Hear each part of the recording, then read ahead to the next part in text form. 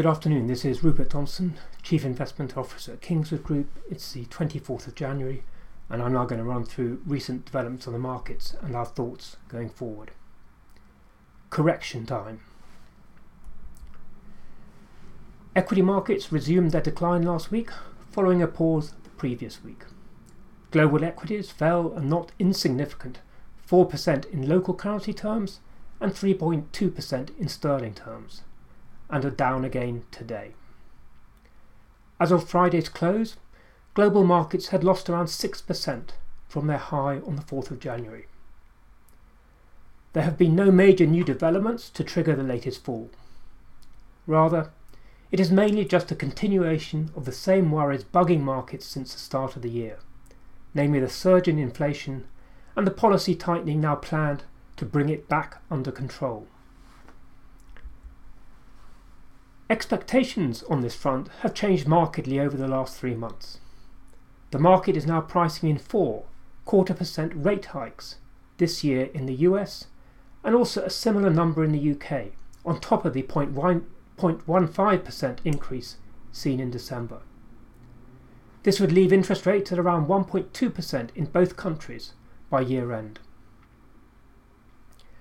Equity corrections are far from unusual at the start of Fed tightening cycles, and have in fact been the norm in the past. Sharp jumps in bond yields, as we've seen in recent weeks, are also prone to trigger market falls. The important point, however, is that these declines have tended to be temporary and followed by renewed gains. We expect the same to be true this time. Bond yields remain relatively low and are not back up to levels which leave equities looking relatively expensive and vulnerable to a marked de-rating. The absence still of any real alternative to equities for investors looking for a half-decent return should remain a significant support and trigger some buying the dip. As for the Fed, while it has turned considerably more hawkish, we don't expect it to push the economy into recession, which would undoubtedly pose a major problem for markets. Monetary tightening takes at least 12 months to slow activity, and growth still looks to remain quite strong over the coming year. None of this is to say that the decline in equities could not have further to run, as it is nothing out of the ordinary so far.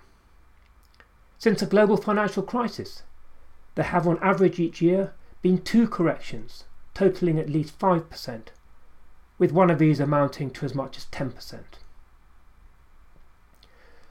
There is also no obvious immediate catalyst to trigger an easing of concerns and a market rebound. A marked fall in inflation would clearly be very helpful, but no relief on this front is likely for a few months yet. Indeed, the threat of a Russian invasion of the Ukraine heightens near-term concerns on this front by putting renewed upward pressure on energy prices. Oil prices have recently hit $88 a barrel, the highest level since 2014. In the UK, inflation also came in stronger than expected in December, hitting a 30-year high of 5.4%. Depending on the size of the hike in the energy price cap, inflation now looks set to peak in April at as much as 6 to 7%. The fall in markets has been part and parcel of a sizable rotation by investors out of expensive growth stocks into cheaper value stocks. This in turn has meant some areas of the market have fallen much harder than others.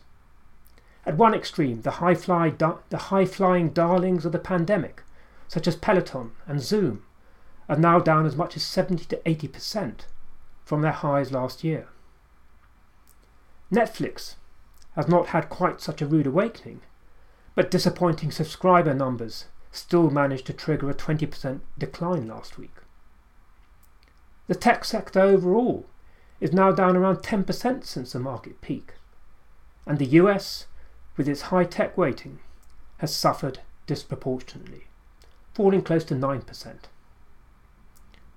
By contrast, the cheaper markets have held up very well. As of Friday, UK equities were down only 1.3% since the 4th of January, while emerging markets were actually up 1.9%. We expect value markets such as these to outperform further, as so far they have only reversed a relatively small portion of their previous underperformance. Most likely of all, market volatility should remain on the high side. Concerns about inflation, policy tightening and geopolitical tensions are set to remain elevated for a while yet.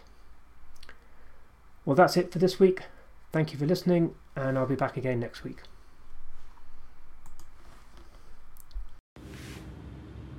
Please note that this podcast is for information purposes only. The views expressed do not constitute financial advice, and please remember that the value of investments can go up as well as down. How an investment performed in the past may not be the same as how it performs in the future, and there may also be tax implications. Should you require advice, please speak to a qualified financial advisor.